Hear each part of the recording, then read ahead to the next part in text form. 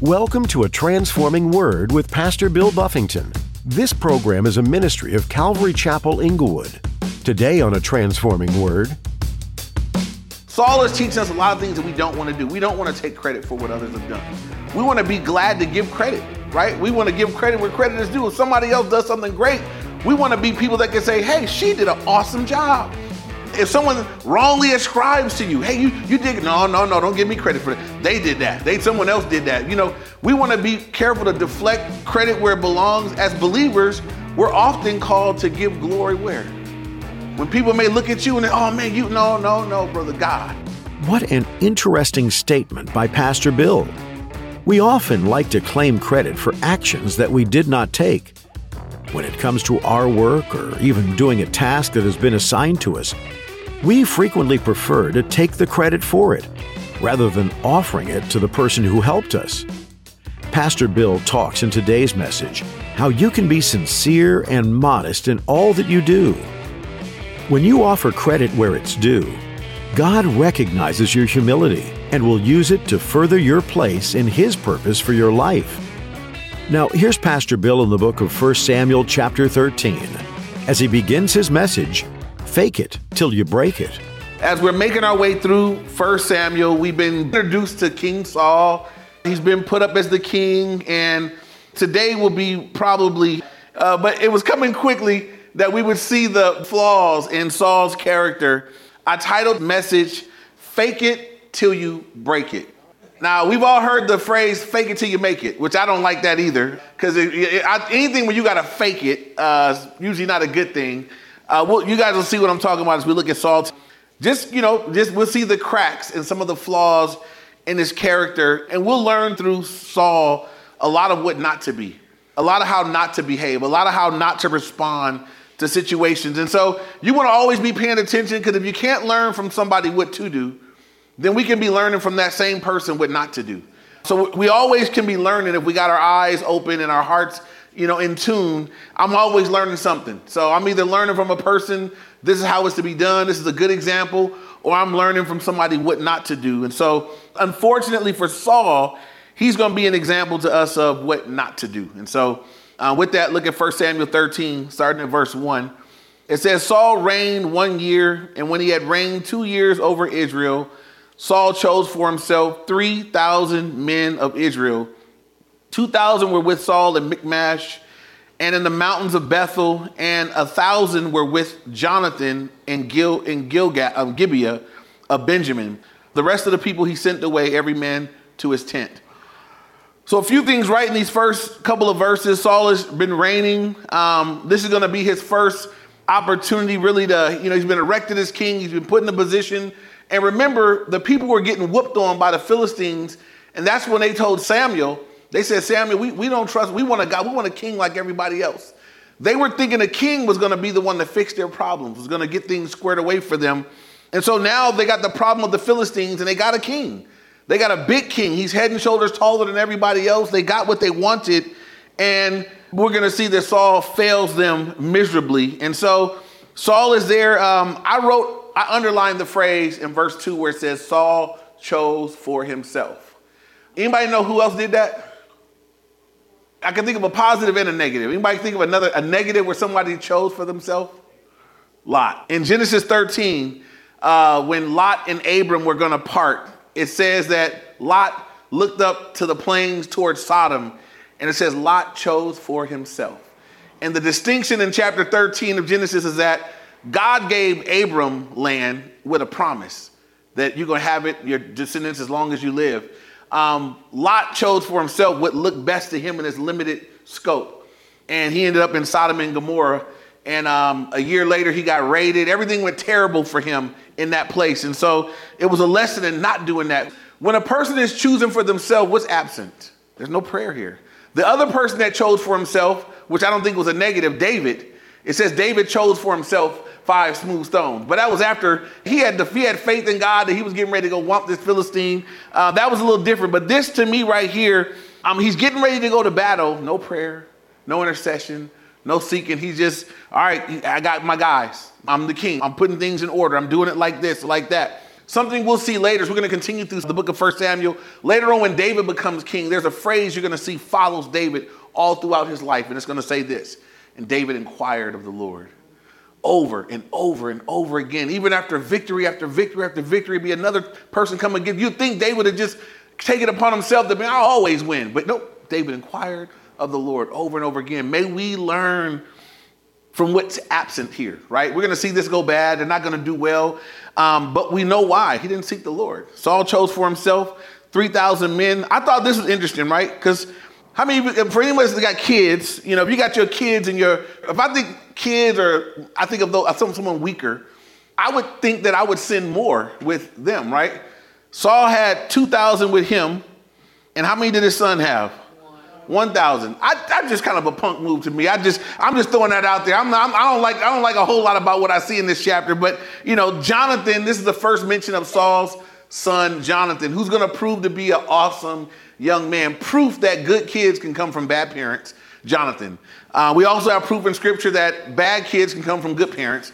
But this is an instance where, you know, Jonathan is a stout young man. He's brave. He's courageous. He operates in faith. He's going to have a sweet, godly love relationship with King David. Be very supportive of him in the time that while his dad's trying to kill him. And so we're introduced to Jonathan here, Saul's son. And I just want to point out to you that Saul has more people with him than Jonathan has with him. That'll be important as we look at what happens next, right? So look at verse 3. And Jonathan attacked the garrison of the Philistines that was in Gibeah, and the Philistines heard it. So Jonathan attacked, right? Circle that, underline that, mark that. Jonathan attacked. He got up, he had his little 1,000 men. Jonathan said, man, we got to go do something. The Philistines are over there. He went and started something. He went to go pick the fight. That's what Saul was supposed to be doing. Saul was supposed to be going and getting in the grill of the Philistines, but Jonathan was there and he had his 1,000 men. He was like, man, what we doing? What we doing? And he just went and did it. He went and kicked up a fight and he got it cracking with the Philistines. He attacked them and started the fight, kicked it off. Now, again, I would like to have seen Saul do that. I would like for it to read Saul attacked. Saul went to war. Saul, rallied his troops and went out. Saul didn't do that. Look at what Saul did in verse 3. Then Saul, so it says Jonathan attacked. It says then Saul did what? That's what he did. Saul blew the trumpet and throughout all the land saying, let the Hebrews hear. Mark this. Jonathan attacked. Saul blew the trumpet. Saul is supposed to be the king. He's head and shoulders. He's the guy that they're supposed to be looking to defend and protect. Jonathan went to war. Saul blew the trumpet. It says throughout the whole land saying, let the Hebrews hear. Now look at what it says. Let the Hebrews hear. Look at verse 4. Now after King Saul blew the trumpet and yelled, let the Hebrews hear. Look at what all the Hebrews heard. Now all Israel heard it, said that Saul attacked the garrison of the Philistines. Anything wrong with that? Y'all see anything wrong? Yeah. Who attacked? But it says Saul blew the trumpet, said, let all the Hebrews hear. And then the next thing it tells us that what all the Hebrews heard was that Saul attacked the garrison. That's one thing to be coward. It's one thing to not be willing to go yourself. It's a different kind of guy that's going to take credit from his own son. I would have been proud. That's my boy. Hey, my Jonathan did that. He went out there, he did the thing today. He could have been proud of his son, but he did. He took credit for what his son did. All Israel heard that Saul had attacked the garrison of the Philistines. I titled it, Fake It Till You Break It. We're going to see multiple times in this chapter, Saul faking it, pretending, but not being. Rather than being what he was supposed to be, he just took a step back. I want to pretend to be brave, but was he brave here? He was not brave. He blew the trumpet. And Jonathan was brave, but not Saul. And so I just want us to pay attention because it's all going to kind of crumble in this chapter for Saul. It's going to begin to crumble. It'll be crumbling for many chapters from here, but we just see some cracks in his character. He's a man that is content to pretend to be doing something that he didn't even do, that his son did. And to take the credit for what someone else had done. And we want to be careful. Saul is teaching us a lot of things that we don't want to do. We don't want to take credit for what others have done. We want to be glad to give credit, right? We want to give credit where credit is due. If somebody else does something great, We want to be people that can say, hey, she did an awesome job. If someone wrongly ascribes to you, hey, you did, no, don't give me credit for that. They did that. Someone else did that. We want to be careful to deflect credit where it belongs. As believers, we're often called to give glory where? When people may look at you and they, oh man, no, brother God, right? Apart from him, I can do nothing. And we want to deflect glory to the Lord. Saul took that little cheap credit from his own son. It will prove as time goes by that Jonathan is brave, and Jonathan won't be the last time Jonathan steps out. But Saul did that here. It's another crack in his character. And to me, that's a big crack. It wasn't like he took credit from just some random person, your own son. And all Saul did was blow the trumpet. And somehow everybody heard that Saul attacked the garrison of the Philistines, and that Israel had also, look at the rest of verse 4. And that Israel had also become an abomination to the Philistines. And the people were called together to Saul in Gilgal. Now, I want you to note this. The Philistines considered Israel an abomination once they attacked. They weren't really tripping. As long as Israel was subdued, y'all shut up and stay over there. We'd do our thing over here. As long as they were subjugated, the Philistines were kind of carrying on like, we're not worried about them Israelites. But Jonathan kicked up and went and started a fight. Now they're like, these are an abomination. Now it's a problem. And it's very much that way in the spiritual life. Some of you guys had spent time kind of coasting around in your spiritual life, and the enemy wasn't bothering you. You wasn't even on his radar. Life was good. And then somewhere along the way, God got a hold of you. God stirred your heart up, and you put your hand to the plow to do something for God, and you get whomped upside and downside, the right side, the upside, everywhere, which way it's coming, because the enemy is like, now it's a problem. Now it's a problem. Now I want you to quit. All warfare is intended to do is to make you quit. That's what Satan wants. I want to make you, if I can make you afraid, so you'll quit. If I can make you uncomfortable, so you'll quit. If I can overwhelm you, so you'll quit. Everything that the enemy does is with the intent that you would stop. And here's the cool thing. He can't ever make you stop. He can tempt you to stop, but he can't make you stop. He can't physically stop you. Everything God has called you to do, he will enable you to do. So if it can be stopped, then God is allowed, right? But as believers, whatever God has for us to be doing, we can keep pressing forward in the Lord. And so, I would just encourage any believer that's enduring hardship. I've actually heard Christians say, it's just been too much. I got to stop for a while. And I'm like, no, you probably never get going again. Like that's what the enemy wants. Don't ever take a break. Don't ever pull back. I mean, take a break, Sabbaths in the Lord, but don't quit. Don't fall back because the war whenever I see warfare kick up, it's a sign to me that I'm on to something. He wouldn't be making all this ruckus if I wasn't on something. I'm on a nerve right now. I'm going to press in. We're going to get this, And God is good. God only allow it to go for so long. He'll give you a break, but don't take a break. Let the Lord give you a break. Amen. And so the Philistines have now seen Israel as an abomination because Jonathan went and kicked it off. And so now it's a problem. Look at verse 5. It says, then the Philistines gathered together to fight with Israel, 30,000 chariots and 6,000 horsemen, and people as the sand which is on the seashore in multitude. So Israel's outgunned. That means they got better weapons and they're outmanned. They didn't even give a number. They said as many as the seashore. That's an innumerable number of men that the Philistines are coming with. So they're outgunned and outmanned in this particular situation. And it says, and they came up and encamped in Michmash to the east of Beth Aven.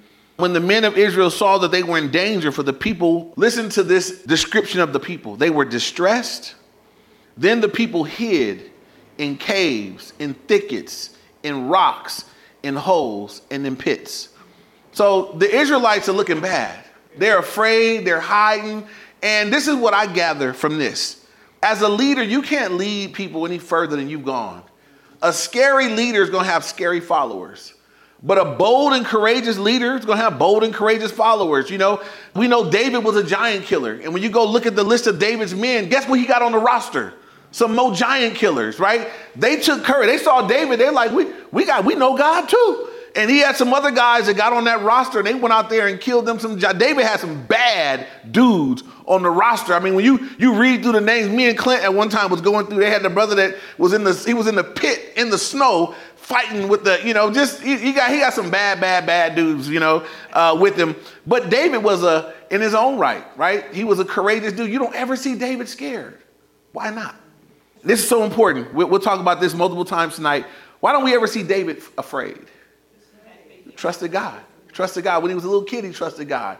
He had a track record with God. When he went down to see Goliath, he was a little kid. He was a young guy. He wasn't even old enough to be counted, to go to war yet.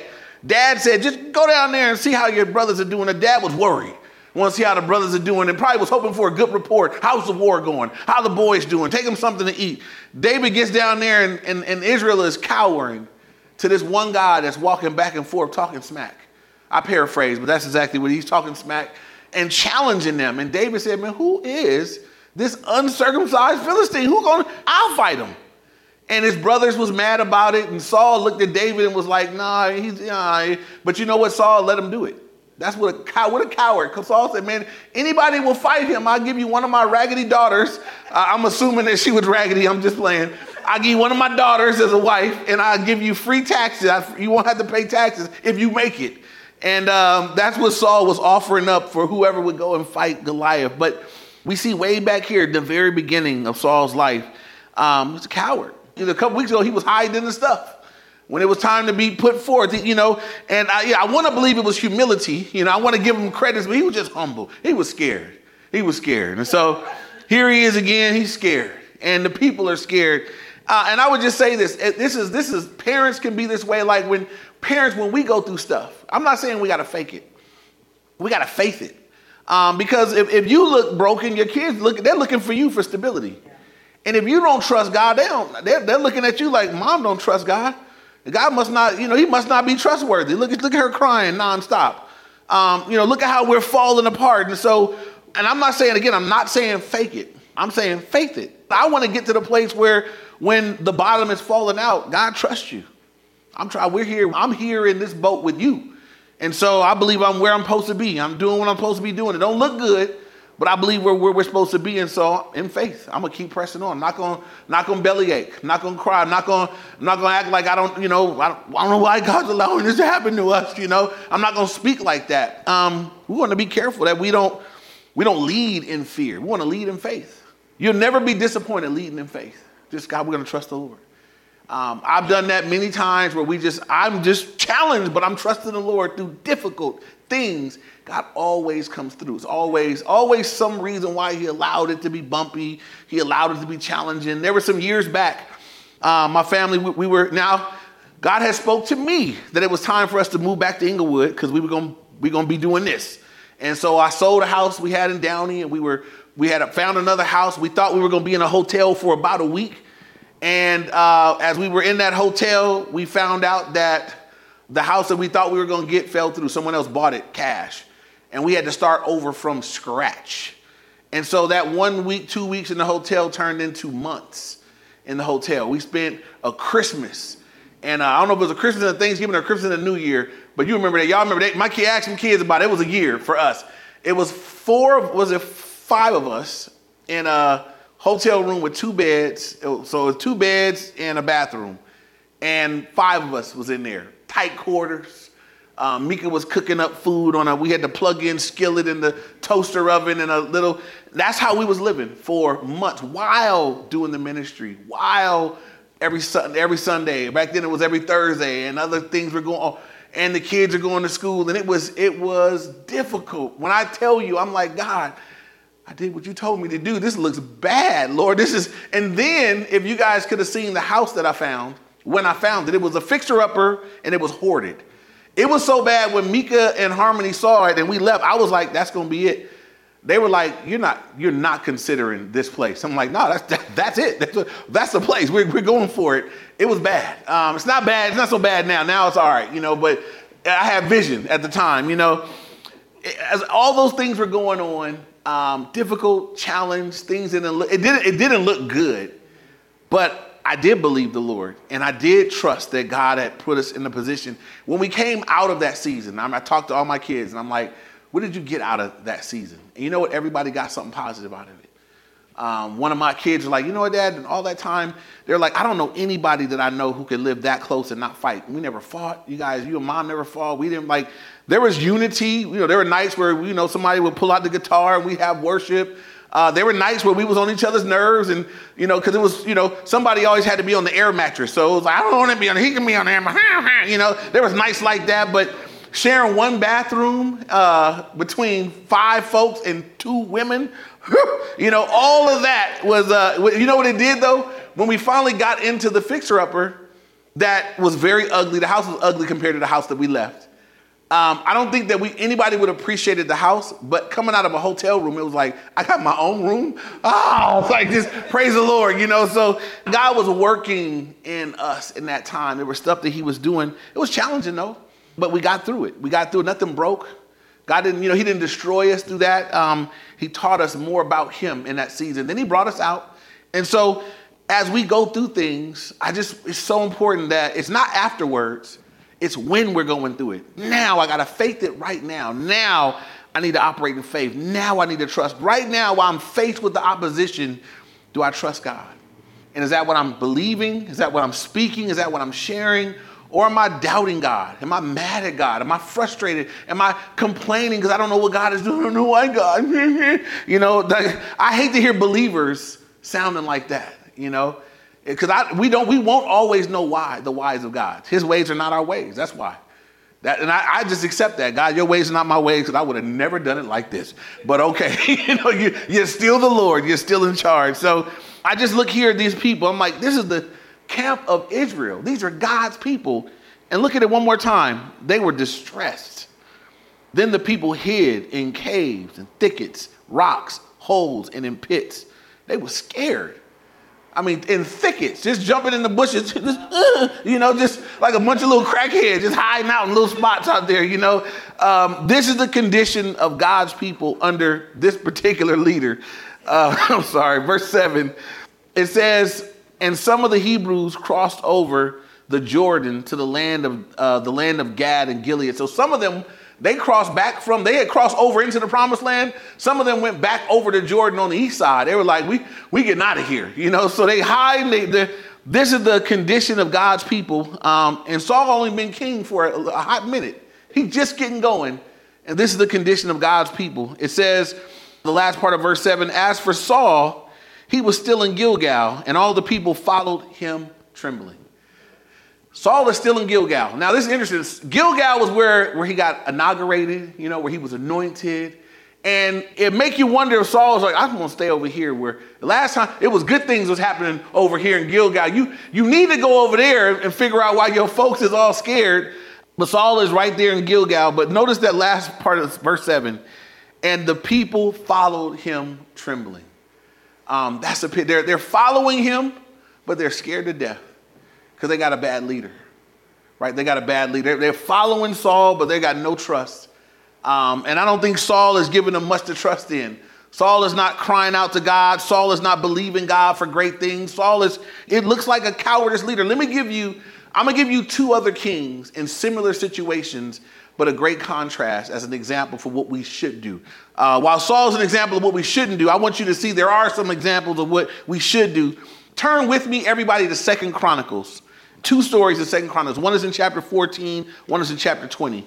Everybody get 2 Chronicles chapter 14. I'm going to wait for y'all to get there. And we're going to look at King Asa real quick. In 2 Chronicles 14, starting at verse 8, Asa just became king. He started off well. He was putting out all the wicked stuff that the people did before him. And then the Ethiopians came out against him.